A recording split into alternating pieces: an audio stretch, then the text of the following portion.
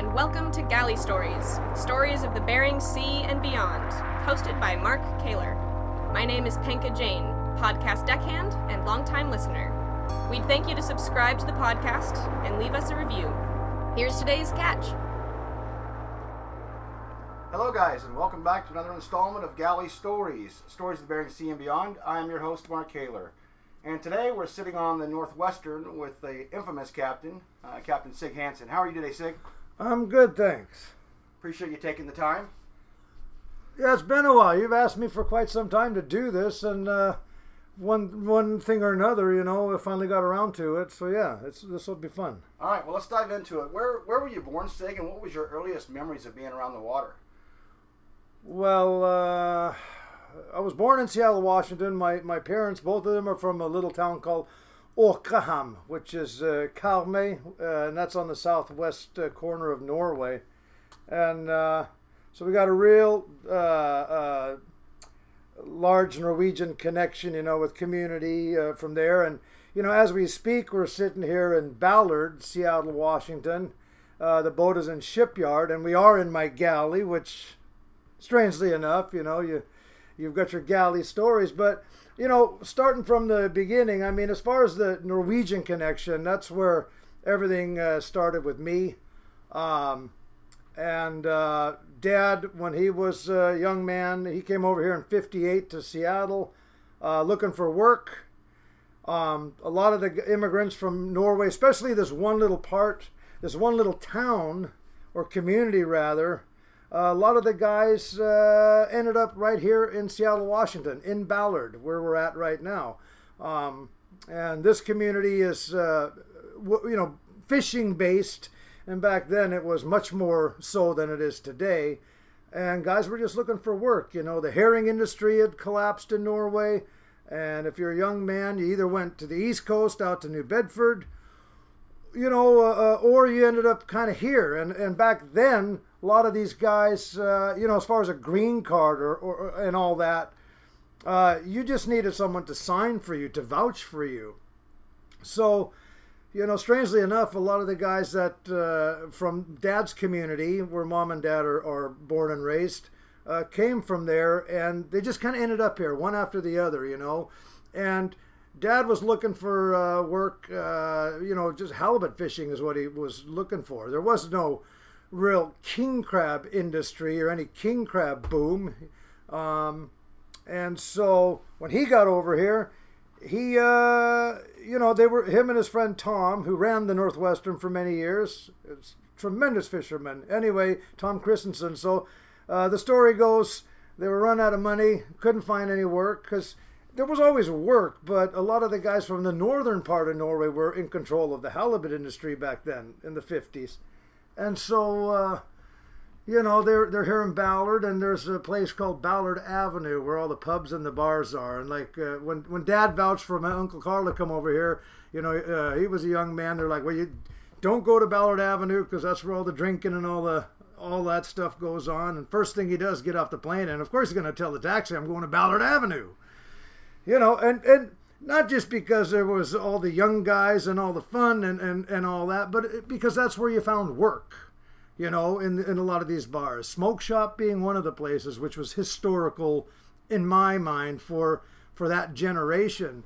So story goes, the old man, my father, Sverre Hansen, and Tom Christensen, they were beating the docks, 20-something years old, and he had borrowed money from my grandfather to make the trip over here, and they were running out of dough, and so they're running out of dough, and then they're thinking, well, Jesus, if we can't find work, what do? We got to find our way back, or maybe go to the East Coast, do something.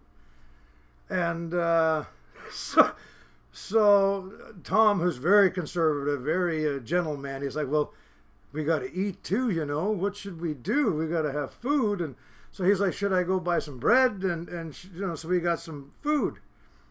And then Dad said, well, why don't you just go down to the corner and get a bottle of Thunderbird wine? And we'll start there.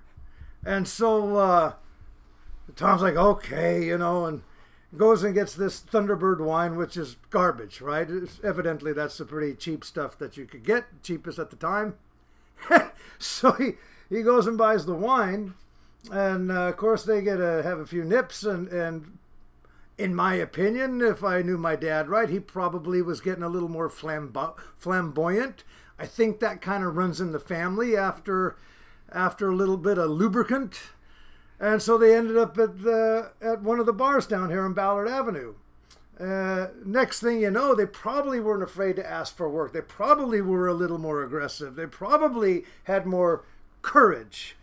And before you knew it, they got a job on one of the boats out here halibut fishing. That's all it took. And it's funny, Dad always said, well, if it wasn't for that Thunderbird wine, I would have never made it in the fishing industry. In other words, that altered the course of his life. So he always joked about that. And then, anyway, you know what? Saying that, I'm going to fast forward into another story that is similar to that before I move on. But I just got to say this now. So, here we are many years later after our family's been established and in the fishing industry. Next thing you know, these guys from Original Productions come around. The guy's name is Tom Beers. He owned the production company. He was pitching his show to a little network called Discovery Channel. So he had heard about this crab fishing in Alaska, and he'd heard about all these crazy stories, and he thought, it can't be true. And then he ends up going on one of the boats, the Fierce Allegiance, which is a well-known boat, and Message still owns the boat, I think, and Tony LaRussa, I think, was the captain, and, good guys. Anyway, and very aggressive, big name. And so he had done a trip with them and taken some footage, and then, of course, he had to find cast members, if you want to call it that, or people to participate in his new idea. And so he's in Seattle, and he's beating the docks. That means that you're walking the docks, when you're beating the dock, it means you're looking for work. So basically, Tom was beating the docks, but he was looking for work for him, for his show, his potential show, his idea. And then,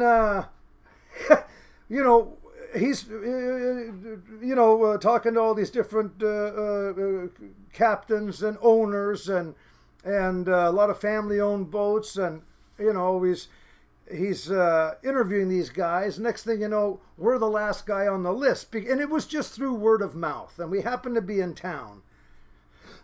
So anyway, he was going to go back to Los Angeles, and they had time for one more interview. We were the last ones, and there was a lot of guys that were on the show that aren't there now. There's some guys that could have been on the show but chose not to do it.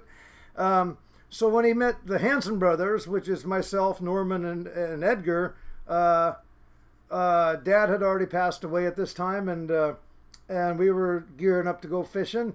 And so I heard they wanted an interview, and I thought it was just going to be an interview, like, who are you? Tell me about yourself. I had no idea what their concept was.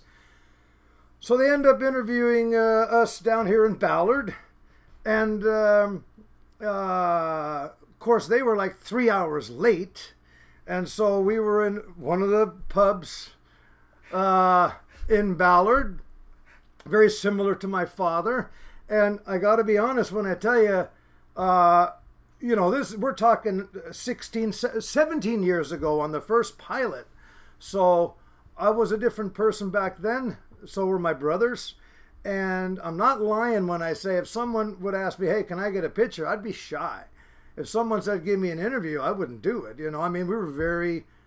We grew up very, very conservative, very with respect for people, and just camera shy, which is strange because Norman, he's the best photographer around and he knows everything about video, but trying to get him on TV is like pulling teeth. The old saying in our family is, Norman got the brains, Edgar got the looks, and I got the mouth. So, from my father. So anyway, we agreed to the interview or meet these guys. Didn't have a clue what they're about. We get, after 3 hours, well, what do you think we're going to do at that time? And we're in this area. We're going to have a couple of beers, or whatever you want to call it. Sodas. Sodas. And actually, I had my, I drink vodka Coke, or have drank vodka Coke, which is Norwegian champagne. That's another story. But next thing you know, 3 hours go by, whatever. And similar to my father and Tom, we were feeling pretty energetic, a little more confident, and not as fearful. And we had no idea that we were going to be on tape. So they take us down to the water. We're down there, and they put this big camera on us and sat us next to each other and wanted to hear our life story and the whole hoo-ha. Well, because of the fact that we didn't show any fear in front of the camera or the interview, and because we were being ourselves, because we forgot about all of our own paranoias and our own insecurities, we start picking on each other, and I'm jabbing my brothers, and they're jabbing me, and we're going at it like brothers do. And then all this footage goes to Los Angeles. Next thing you know, they're like, "We want you guys." And I'm thinking to myself, in a very sober state, why would they want us? And then it dawned on me, had it not been for Ballard, had it not been for that Thunderbird wine, I would have never been on a program which has lasted now 17 years and still going strong in over 100 countries. The same as my father, had it not been for that, probably wouldn't have been here in Seattle and been established as one of the pioneers in the Alaska crab fishery. And I love it because, I've always wanted fishing to be a legacy and in my life, which I'll talk about, but I always wanted something else as well to show what I have done for my own personal legacy on the side, so to speak. So it's just kind of a funny story to me because it's amazing what a bottle of Thunderbird wine can do. Indeed it is. Indeed it is. What about, let's get back to some of your earliest childhood memories of coming down to the boat with your dad.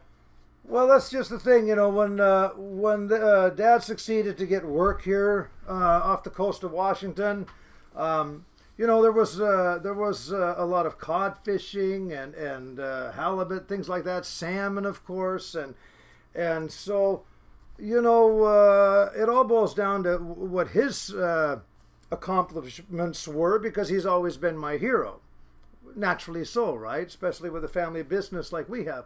So anyway, he ended up doing that, and of course. Time goes on, spent a couple of years in the military for the U.S., and he had a job with a guy named Dan Lakita, who in his mind was legendary. Of course, he was legendary, and that's when they started crab fishing in Alaska. And I think he started in 59 or something like that, 60, something like that. Anyway, he had been working on a boat called the Foremost, and I'd always heard about that boat, growing up. And then, of course, things went very quickly for my father. Got into a steel boat with another partner. That was a California-built boat. That was the steel Foremost. The other one was wood. And I remember that boat really well. And so that's where my first memories are, because, the boats were always down here in Ballard for repair. And that's where, you'd go with your father whenever you could on weekends or during the summer, all the time, to come down and, of course, paint and chip rust and do whatever you had to do, or what you were told to do, rather. And I think he probably did that for me just to create a path or a mindset. I think that was his goal, trying to teach you that, it doesn't just come handed. You got to put some work into it. And I think he was just showing us the ropes, And I know a lot of these other families, it was the same way. The Bundren family, which is, Chuck Bundren, he owns Trident Seafood, same thing. He was always like that with his children. It's one of those work ethic things that, I think you got to teach. And I think Dad was very good at that. And, of course, being in the military for a while, his methods might be a little more harsh than others, or other people's methods. First memory was down here in Ballard, and then the Foremost, that was always a big one. And You know, there was 14 of those boats built, and you know, they were meant for California waters. They weren't. They were good crab boats. It was very speedy. It did about, Jesus, I think that boat, he was telling me, did like 14 knots. Real fast. It had a bulbous bow. And so I remember always coming down here on that. I never got to fish on that boat, which is probably a good thing because the son of a gun sank. And out of all 14 of those boats, every one of them went down. And you got to remember at that time, back in those days when the king crab fishery, you know, there wasn't Baird Eye, you know, there was no Opelio seasons. There was no market that was established. So it was all about the king crab season. And, you know, when those guys, the pioneers started fishing for red king crab, it was 8-9 cents a pound. You know, now we're seeing 10, 11, 12 bucks a pound. And so, and back then they would fish off of Dutch Harbor. You know, they would go out for daylight, come back in every night and offload. Pretty much that's how it went because they didn't have the sodium lights like they have nowadays. You know, these big bright lights we can go around the clock. And the sodium lights changed everything because now you could go farther, you could stay out, you know, and that type of thing. And the boats got bigger naturally, and so your capacity was more, and so you could venture farther. So when they say Dutch Harbor fishery and what those guys were doing, they were fishing around the islands. That's all they did, and they would fish, you know, all around the coast, Kodiak, all the way down the chain, and then way out west, you know. But they would just fish the islands near shore. They didn't venture out into Bering Sea till later. And come back in every night and offload? Yeah. Like when my mom was up there, when she came to the country, you know, yeah, she'd go up and then stay. Carl Moses, who's a legendary figure in Dutch Harbor, I mean, she'd stay at Carl's place. And, you know, you could always hear stories about how cold it was. And, you know, you could see through the walls, you know, it was not Club Med here. But, and she'd go out with them once in a while too. But there was no place for a lady either. And she would admit that, at least back then. So, yeah, they'd come back in every night, offload. And of course, they had their little giddy-ups, you know. You went in Akutan, and you know, you'd hire some of the kids to offload your boat for you. Well, maybe you went and had a little, you know, toddy or two. Thunderbird. Yeah, a little Thunderbird. And so, you know, a lot of that was going on, and they didn't realize at the time what the industry was going to do, if it was going to be there forever, none of that. But they were just young men having a good time, and that mentality is probably still there today, depending on how mature you want to be. Mm-hmm. So, and rules have changed, you know, you got to be nice. So I'm always envious of the fact that they got away with a lot of stuff that you probably wouldn't get away with today. So Dad was always a hero of mine, and of course, when he got the foremost, that was a very proud moment. And then I think I was like 10 or 11, something like that. Then you know, they were going across the Gulf. They were going to go fish the new season. And, of course, this is when the lights were on. And, you know, it was different, longer seasons. And when she sank out in the middle there, I know the old man was home. A guy named Odvar Medhug, he was taking the boat up. And he was another one of my, absolute heroes. Just, he was a screaming demon. Got the job done, and he was just a go-getter. And remember, he's also from the same town that Dad was, and Tom, and all these guys. So this connection, and you know, I think, and Dad did vouch for him to come. And he was a young guy compared to him, and you know, you want guys that are hungry, and he was hungry. So he was always been a hero of mine.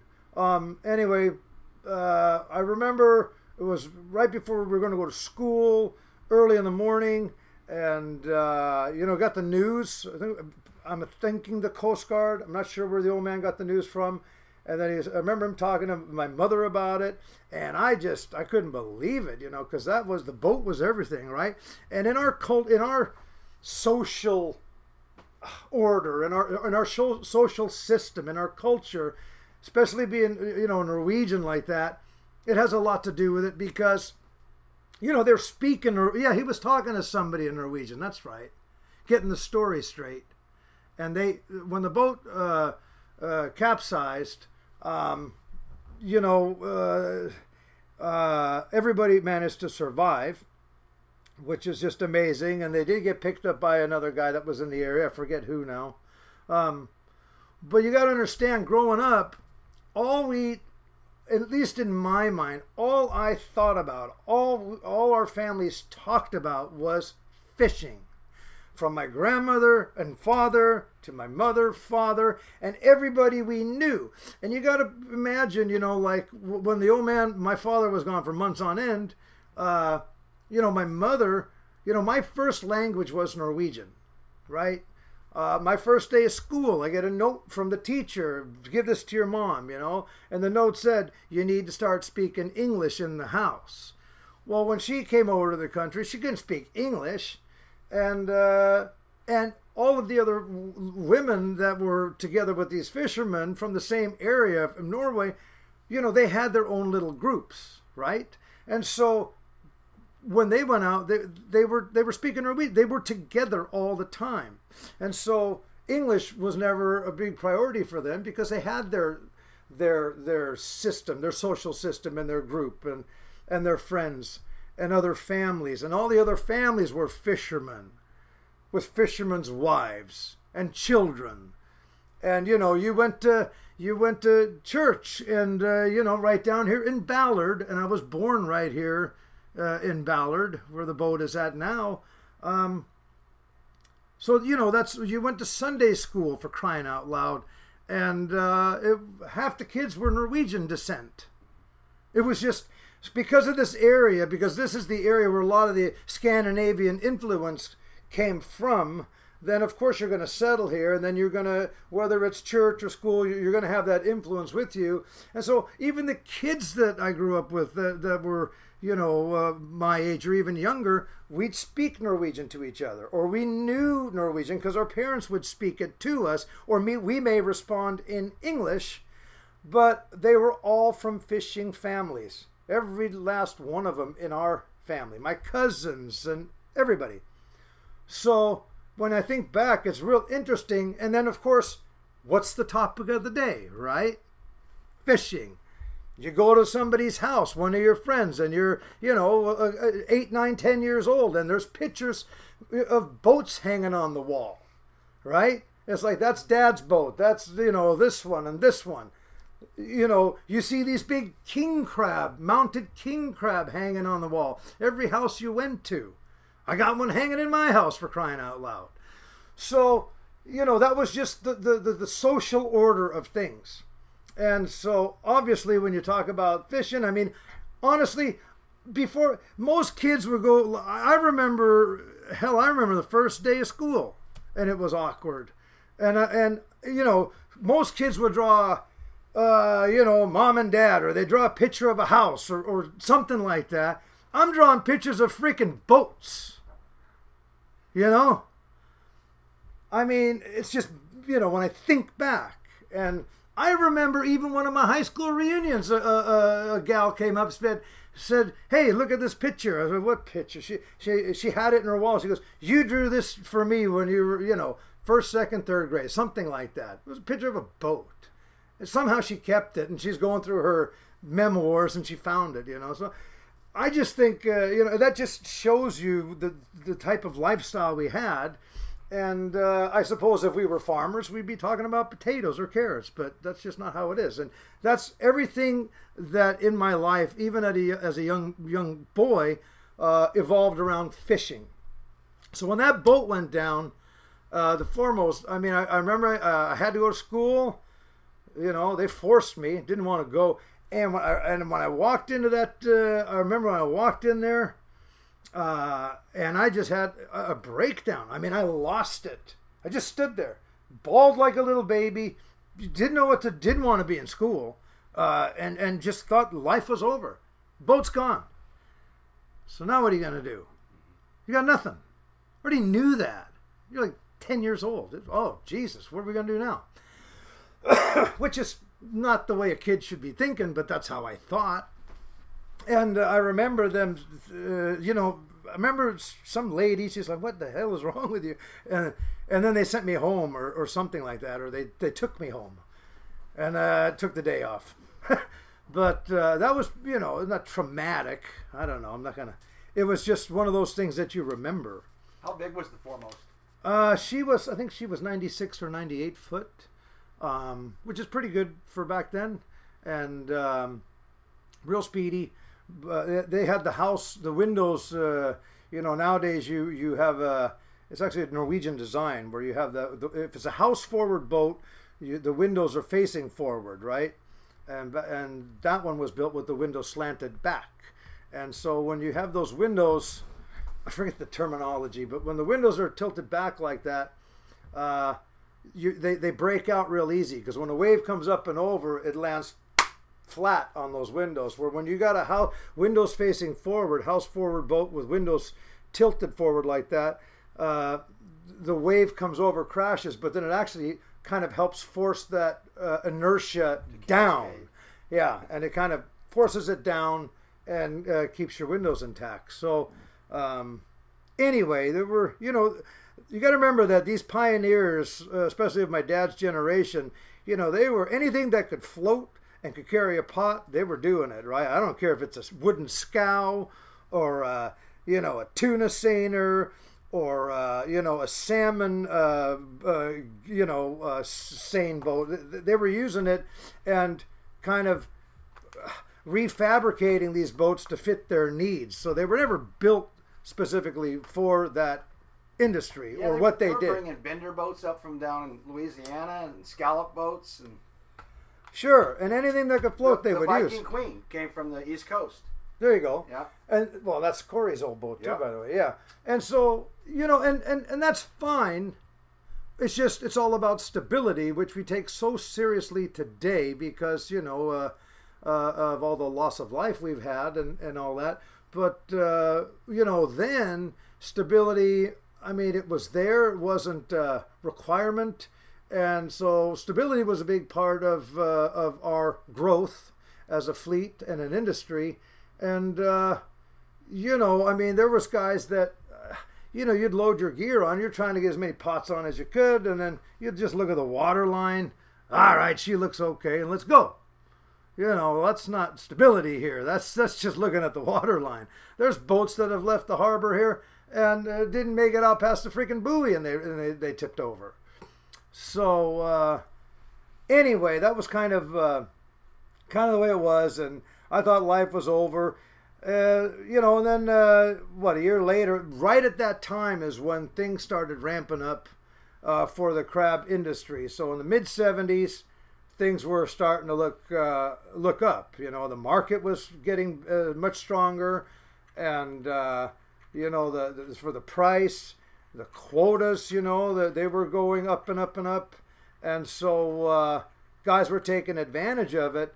And right around that time, I mean, you could buy a boat here in Seattle and Ballard and, you get on a list. And they were pumping them out 2, 3, 4 a month. I mean, they're just pumping these boats out, building them as fast as they could. Because the orders were coming in so fast because these guys were making money hand over fist because the market and everything, the stars lined up and the market was there. And, you could have a contract on a boat and then it was slated to be built, 4 months later or something like that. And then you go down to the Ballard Avenue and you might be having a Thunderbird with one of these guys that had a contract, and people would literally sell their contracts. Like, yeah, I got a boat being built in March. And he's like, well, Jesus, I got to wait till next June. And he might sell his contract for $200,000 more at that time. And those boats were being built for, around $1 million, 900 million, 78, 9. You're looking at $1 million, 2, 3, 4, something like that, depending on the model and all that stuff. So, I mean, if you can sell a contract for $200,000, and you do the math what that was back in 76, 7, 8, 9 versus today, a lot of dough. Yeah. Just for waiting for a couple of months. But guys didn't want to wait either because fishing was so hot, they wanted to get in on those seasons. And so, time is money. So anyway, that's about the time when Northwestern was built. Of course, I was still a kid. and real proud, down here all the time, watching her being built, the whole 9 yards. And it was a lot of fun. The christening was a lot of fun. And back then, I don't care. Our thing in our family was, of course, we went to, had to go to Sunday school, and then you went house shopping. I mean, you go to these open houses. That was just, oh my God, because you're sitting in the back of an LTD, and folks are smoking, the windows are rolled up, and you're dying of, smoke inhalation. And then you got to suffer through, first you got to suffer through Sunday school, church, and then you got to suffer through an open house, and then typically there you'd end up going to a christening. So there was always a christening, for a boat. When it was built brand new, they had the flags on and everything. They smashed the champagne bottle and said the speech, and that was always fun too. So there was, that was kind of just the way it was. So let's hear about the christening day of the Northwestern. Well, that was at Marco Shipyard, which is right across the way here on the other side of the water, and I remember that. I remember it real well. And I remember my old man. I remember driving down, and I remember him nervous as just all get out. He was nervous, and I don't know what to say. What do I do? 'Cause he's a very, very humble man. But then, like I said, he can be very outspoken as well, depending on your needs. And I remember him saying, first thing he said was, well, I'm not one for making speeches, but, and I remember those words because I remember him so nervous driving down to make the speech. You got your suit on. Of course, everybody wore suits. All dressed up. It was very respectable. Who was the pastor now? Oh, come on. He's a fisherman, and for crying out loud. Oh my gosh. Anyway, another Norwegian that was he was a fisherman and / pastor, and so it'll come to me. But anyway, he was making the speech. I see his face. He was making the speech, and then Dad did his thing, and I just remember how proud he was. So that was really something. And then of course. When the guys took off, you couldn't get out of town fast enough. So it was time to go. So that was always fun. And, by that time, right around then is when I started my own thing. And in the summers, we'd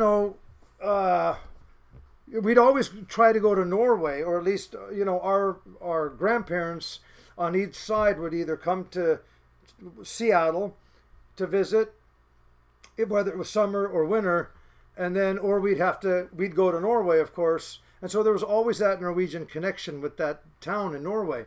And we would go, stay a month. And I know that for me, it was very, very important. It was, you had a feeling like you knew who you are, where you're from, what you're all about. Your family, not just history, but your roots, so to speak. And so that gave you, for me, it gave me a feeling of belonging. But then it also it makes you wonder who you were, because half of you is Norwegian and you're speaking the language, for crying out loud, and the other half you're an American citizen, right? And different cultures would clash. So you're growing up in a whole different culture, so you kind of behave differently than a lot of the other kids that you hung out with in school. Totally different upbringing. Which I don't regret, like a lot of the kids that I grew up with, they didn't have the 6 o'clock family dinner every day. Even if Dad wasn't there, it was dinner on the table. If you're not there, your ass is grass. That type of thing. Very traditional upbringing. So we're very fortunate to have that. And we do it to this day with our daughters. And my wife has the same mentality. So anyway, by the time I was 12,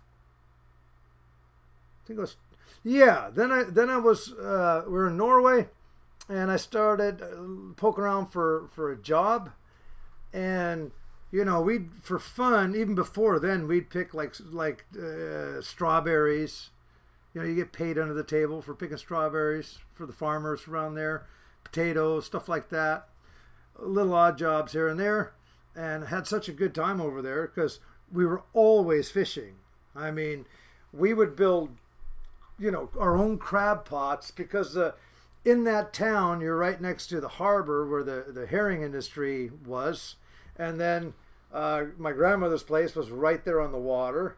And so we were living on the water. I mean, you'd get off the plane and we're in a boat. As early as I can remember. So we're always fishing. And then I think I was 12 and I got a job fishing for mackerel and jigging cod.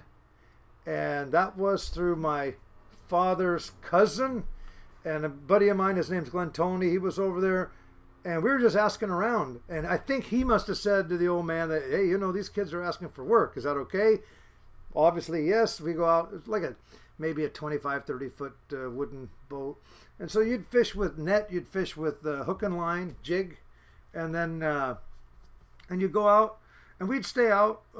We'd go out early. Depending on where he was fishing, you'd come back in at night, or we'd stay for a couple of nights and go island hopping because they had different canneries, facilities from one island to the next. And so we'd overnight, and he'd pay us cash, and you know, you'd be 13 years old, and you're doing that, 12, and then you would pocket the money because it was cash, and then you'd come in and have a good time.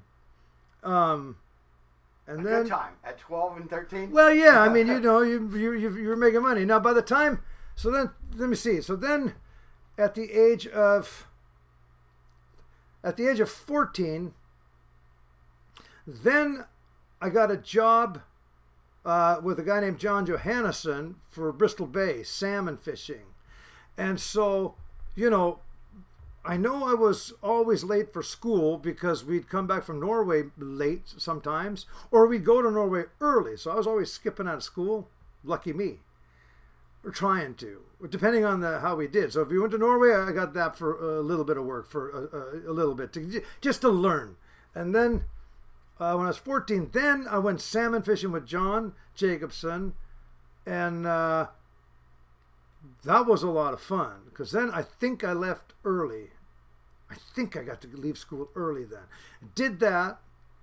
And I remember another one of Dad's friends, another guy that was here in Seattle as well, that moved his family over. His name was Tunis Peterson, who's the father to the guy that I was fishing with in Norway, because we were the same age. And he was one of Dad's best friends. Next thing you know, he tells me, he goes, you're going to go work for John. He goes, the only advice I'm going to give you is beat the other guy. You know, just beat the other guy. That's all you got to remember. And I didn't understand what he meant. He got up there. Of course, we're picking fish, and John didn't like to use a reel like for red salmon like they do today. You know, now some of these guys they're just amazing at what they do. They can pick, you know, 200,000, 300,000, 400,000 pounds of fish. They use a reel. You know, we were a two-man crew. Now they got, Jesus, 3, 4 guys on some of these 32-foot gill netters in Bristol Bay in Alaska. It's just unreal what they're doing. And so we have the reel on for king fishing, and then take it off for reds, and then you're stacking the net on deck, and then you're picking through it. You're hand pulling the net in. Yeah, so you hand pull the net in. You had a hydraulic reel, but then you still got to pull it in by hand and stack it. And then, you know, you're a kid. And then I understood what he meant. Beat the other guy. Because it was just him and another. Tim Mars was there the first time with me as a young guy. And then Sven was there for many years. And so I got it. Because, you know, the faster you pick, the more fish you get out of the net faster. The faster you can get the net in the water and make money. And then you want to beat the other guy. That was just incentive. But as a kid, when you program a little boy's mind, beat the other guy, you're going to fucking do it. You know, so I know by the time I was 16, and, you know, no offense, Sven, he just passed away. But, you know, I was beating him. And he was, you know, in his prime. He was, and big and strong. But he had those big, you know, sausage fingers. Well, you ain't going to beat a little kid that's full of piss and vinegar and little fingers that can really pick fast. And I had a trick. You know, you're not supposed to cut the web And so John would always, like, we had these picking hooks. They had a little knife on the end, and he'd bend them over so you couldn't cheat. But if I really got buggered up, I would just put the hook in there, and I didn't let him spin it. So when I spun the hook, it would put so much tension on the web, it would bust it out of the gills, and I would get that. Plus, anything that was loose in front of me, I'm getting it into my side of the brailers right away. He's not paying attention. He wants to pick the fish out of the net, which you're supposed to do, which we did. But every time you can get one more in your side of the basket, and it's laying loose, that's going in the basket. And I'm quick as hell because I'm a little guy, young. And I'll never forget when John was, we were offloading one time, and John, he's just smoking a cigarette and hat on, and he's speaking Norwegian because Sven was Norwegian too. He's just, ha ha ha ha. The kid got you, didn't he? Like, he got you, And then you felt like, wow, this is what it's all about. Let's go kick some ass, man. Compliments from a Norwegian family in history. From what I've understood, when talking to Tor Tollefsen and stuff, you couldn't even fish for them. So getting one was a really big deal. Oh, that's really true. Yeah, they didn't blow a bunch of smoke up here. You know what? And that's just the way it is. They grew up the same way, and they're going to treat you the same as they were treated, and that's just how it is. And that's okay, as long as if you can get that one compliment, you've done your job. You know what I mean? Yeah. You've succeeded. You're never going to get an "I love you" from Daddy every day when he pats your head and sends you off to school. Not going to happen. But if you get it one time, you're going to always remember that. At least the way I was raised. And so, and I did get one finally. It took a while, but I finally got it. So anyway, that kind of really got me going. And then we went back to Norway, and then, of course, I packed my stuff, your suitcases and all that to go, and with your family. And, of course, I packed my rain gear as well. And we went back out, and I was fishing with Hens again, And so I was double dipping that summer. And then and I was always coming back home late to school. And there's a fellow by the name of Corey Ness, who is also one of the owners of Trident, who's historical. Legend. He's from the same island off the coast of Norway that my father's from, and many of these other gentlemen here in Ballard. Legendary figure. Legendary. And he's done so well for his time and for his family and for the industry as a whole. Just you can't say enough about the man. So I remember, when we got back and had to go back to school, of course. And by this time you're 14 years old. That was the last thing I wanted to do. No, I take it back. By the time I would say 15, 16. That's when I really started resenting it. But came back, and Corey had stopped by our home because at the time a lot of the guys moved to the north end of Seattle from Ballard because they wanted the suburbs to raise their families. And so a lot of these guys that were then influence here in Ballard moved north, 20 minutes away, which is where I live now. And that's only because of the suburbs and school systems and all that stuff. So I won't forget this either, because Corey was at the house. We had been home, and then he had made a joke or a chuckle to my old man and my mother. Said, "Ho ho ho!" And there's the little one that has to pack a sea bag to go to Norway. He thought that was the funniest thing. If you're gonna go on vacation to the old country to go visit grandma, grandpa, and grandma, you're packing your stuff. You're not packing your rain gear and your boots. And he thought that was the funniest thing. He's like, there's the kid. He's the one that's packing his shit to go to work. Yeah. He loved it. So I just, those little moments in time you don't forget, but I didn't realize what he meant at the time until later in life. Yeah. Then I thought, you know what? And when I thought about him and, then I thought, now I understand what he meant by that. So that was kind of cool. So then I remember that one summer we were fishing, and I was with Glenn again, and we'd been with him for a couple of years, whatever it was. And so same thing, you're getting cash under the table. You're getting your money. And so we were going from town to town. And then I know I was 14 for sure. Then we would go out at night.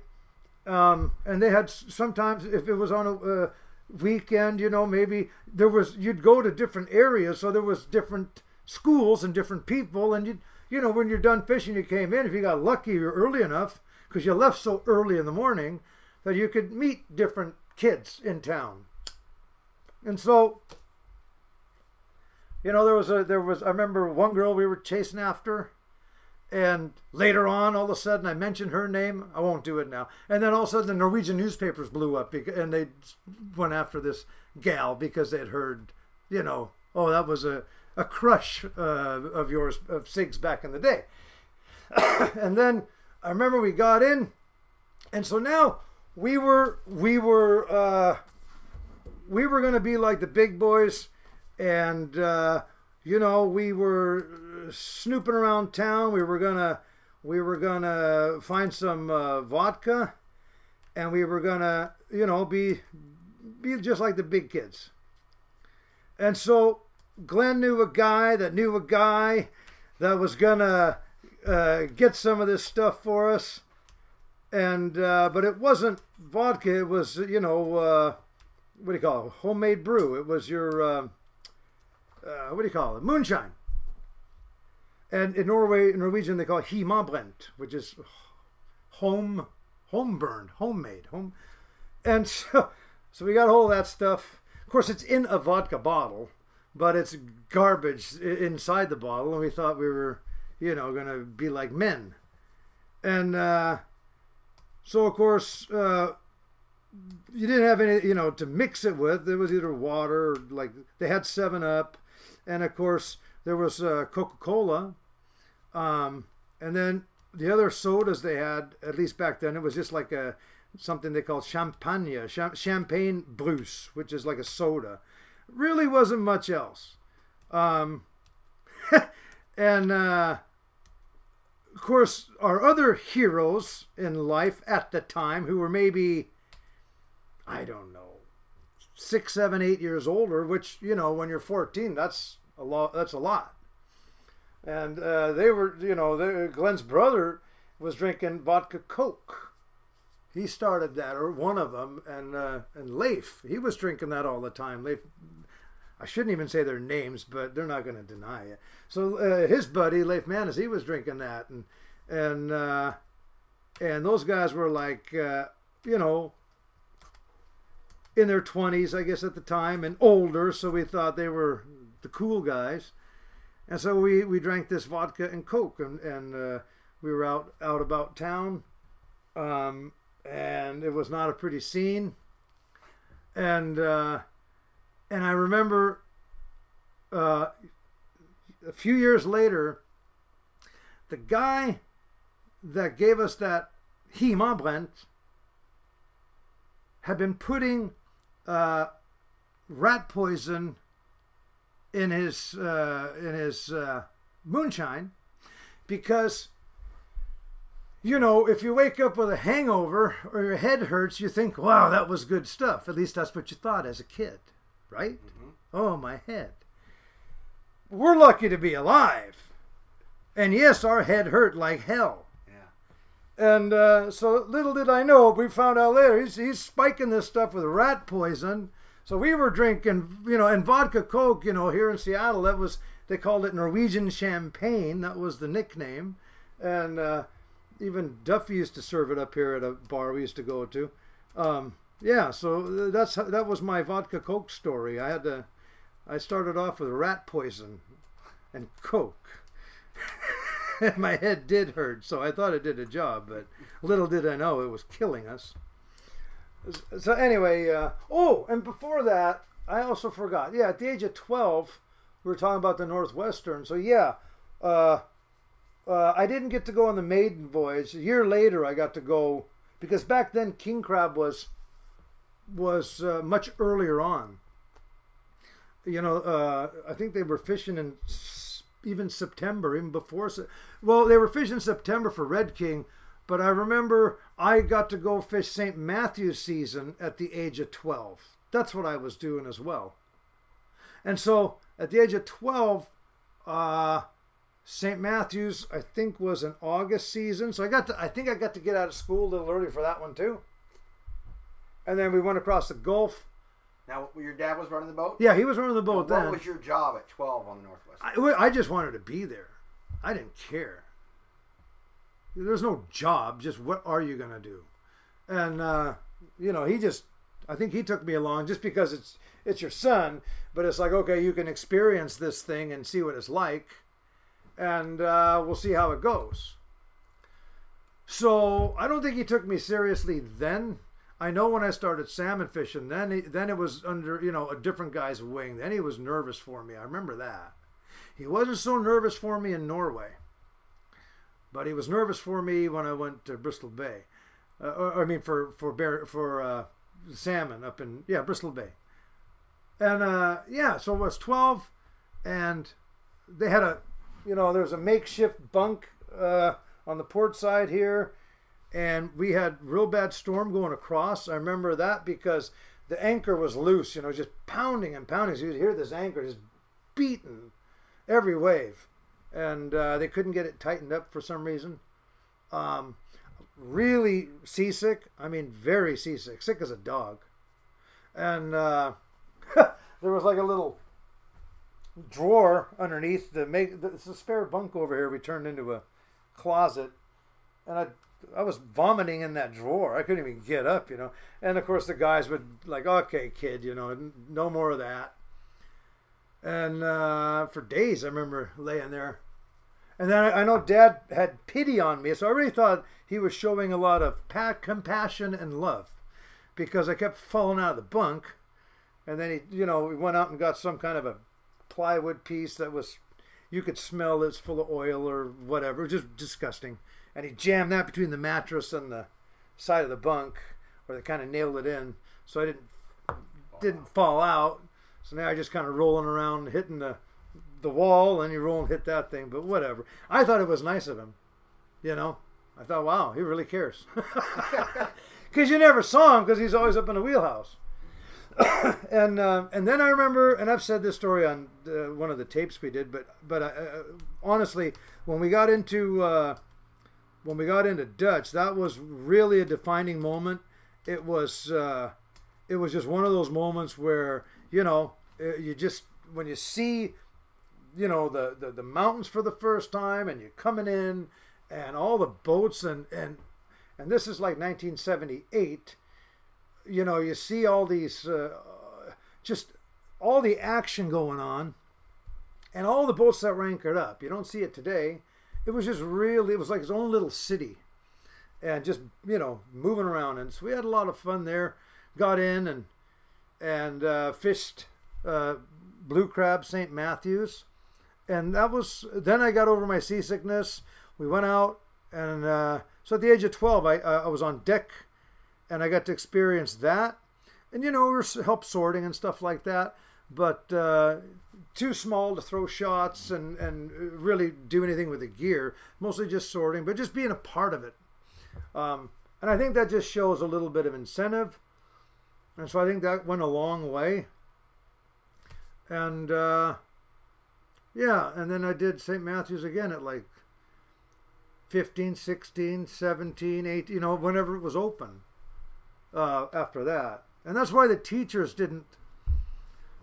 were not impressed because you're always, leaving school early if you went to Norway, or you're late for school because of blue crab season. Mm-hmm. And they had, like I know one year we, I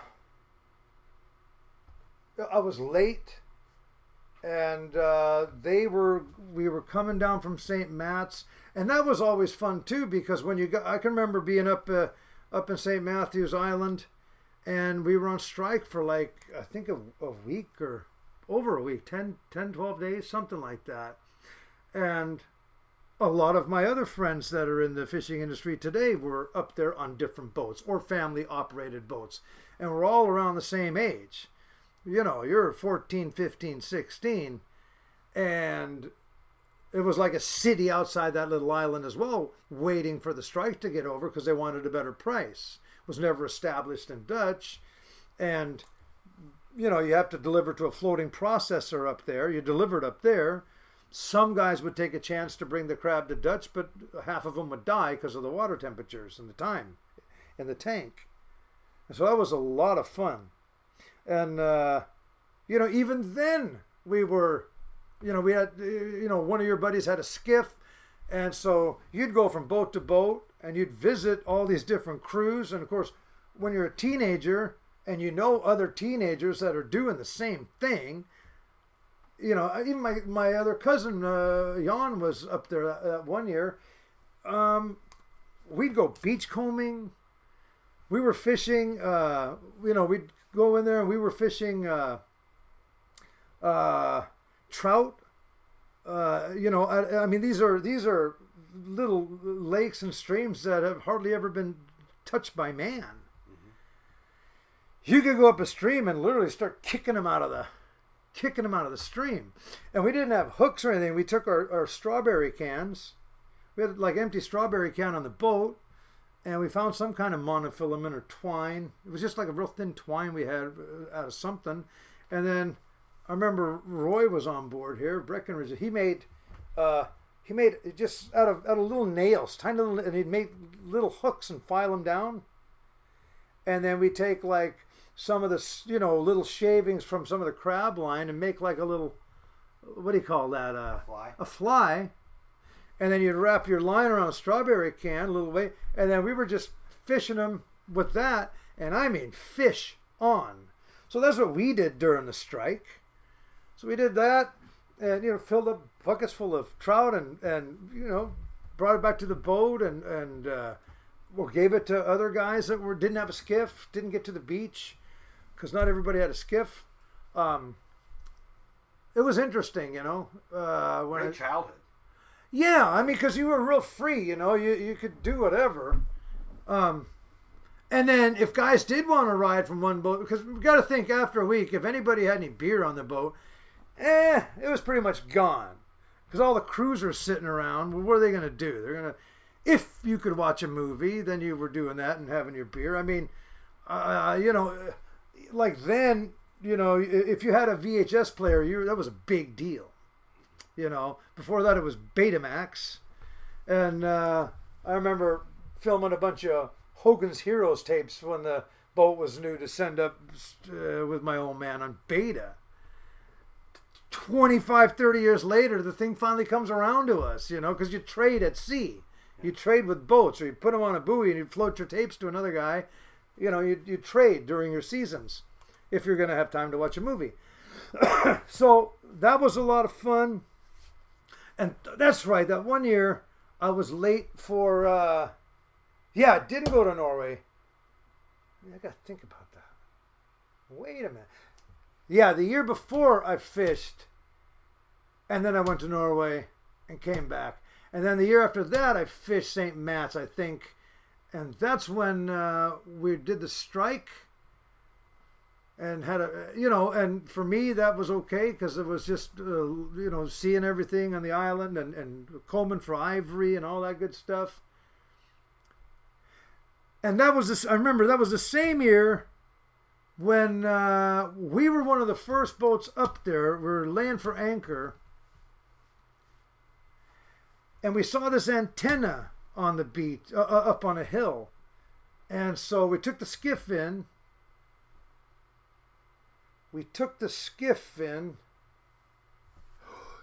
Oh, I think, let me backtrack. Before we got to St. Matt's, I think we fished Nome red crab. I think that's what we did first. So I got to experience that, which is another red king crab season, but they're very small. So we went all the way up the Russian border, through Big and Little Diomede, went through there, went up to Nome, and there's another island up there, and we got to meet some of the natives on that island, traded there's just a couple of boats fishing up there, and we traded for like seal skins and things of that nature. You know, you gave them like diesel fuel, and because they were searching for ivory artifacts. That's what it was. I think we did Nome first, and then fished that Nome, and that's a real shallow fishery. And so you're only fishing like a shot, right? I think they're only like 20, 25 fathoms, something like that. They weren't real deep, and didn't get a lot of crab. And I remember going into we were anchored up for a storm, got to go into Nome, which was really neat. And there was the storm was going, but the old man was like, "Come on, let's go." So he just wanted to use a skiff. Got in there. Of course, they went in for some Thunderbird, and I'm just, pretty young guy, and I might be mixing up. This might have been when I was 14, 15, and the other one was 16. I can't remember, but go in there, and I remember going into one of the pubs there, and there was no. I think as long as you had an adult or something, you could go with them, but remember Dick Parker was up there. He's like, "Keep your head down," I was like. Forced my head down as we walked past the bar, and I found a little booth, and they got, they had their thing, had their deal, and then during that time there was a guy walking through, and they were digging up the streets of Nome, the main road. It's just mud, but they were digging it up for whatever reason, and they had sidewalks on either side. And some guy, right before we got there, reached down, he didn't know what it was, grabbed like this rock, he thought, and it was a nugget the size of the palm of his hand. Right in the middle of town in Nome. Size of the palm of his hand. It was just one of them stories you heard right after you got there. And I remember we left Leif Haugen, he was another guy from the same town, Norway, alone on the boat. He's on anchor by himself, and he's freaking out, because you're the anchor watch. Screw you, we're going to town. Yeah. And so that was a lot of fun. I think we stayed overnight there, because we couldn't get back out with a skiff, something like that. And then you watched Thunderbird? Yeah, Dad was a good guy. And then we fished. Can't remember where we offloaded. I know when we went island hopping up there, meeting some of the, they were a lot of these, the natives that were there, the villagers, they had rights to dig, and if they dug up a like a little ivory artifact, I know they were telling us like one little ivory artifact in the burial ground was going for like $20,000 back then. They were selling, I think, to a museum or something like that. So they were there on their, on their native burial ground, and they were looking for artifacts. So, they were real cautious about who was coming in and who was walking around. Of course, we befriended them, and they were spending all summers long there, just these man-made shacks. I wouldn't even call it that. But real nice people, and then. Yeah, and I think after that, that's when we went to St. Matthew. So we were there early, which makes sense. Yeah, we were there real early because we had just finished up with Nome. So then we're hanging around, and then we get back to this antenna story. So now all of a sudden, we're just lucky we have a skiff on board. And we see this antenna, and so we're like, okay, we're going to go beachcombing there anyway, waiting for the rest of the fleet to come in. And we go up on the top of this hill, and we see this little tent, and we're like, you got to be kidding me. This is St. Matt's. This is a deserted island. So I remember it was me and Fritjof and Menger, their name for it. Same town in Norway. Mm-hmm. And we go up, and it was funny. We're like, knock, knock. And this guy pops his head out of the tent. He looks like Grizzly Adams. I mean, he hadn't had a shave in forever. And he's like, he thought he was hallucinating. What the hell? Who are, You know, we're like, no, we're going to start our fishing season here. Who are you? You know, and his name was something Houston. I forget. But we at the time who was Matt Houston? It was on one of the television shows back then. God, Matt Houston. Anyway, look it up. Matt Houston. It was on an old TV show. So we called him Matt Houston because he was from Houston. I think his last name was Houston. Something like that. This guy had been up there for, I think, 2 to 3 months. And it was some kind of an oil survey, some kind of a survey for vessels going in the area, something like that. And this poor bastard, you know, his boat was on the other side of the island. They didn't have a skiff, so they couldn't come and get him. They were supposed to helicopter the guy in. That fell through.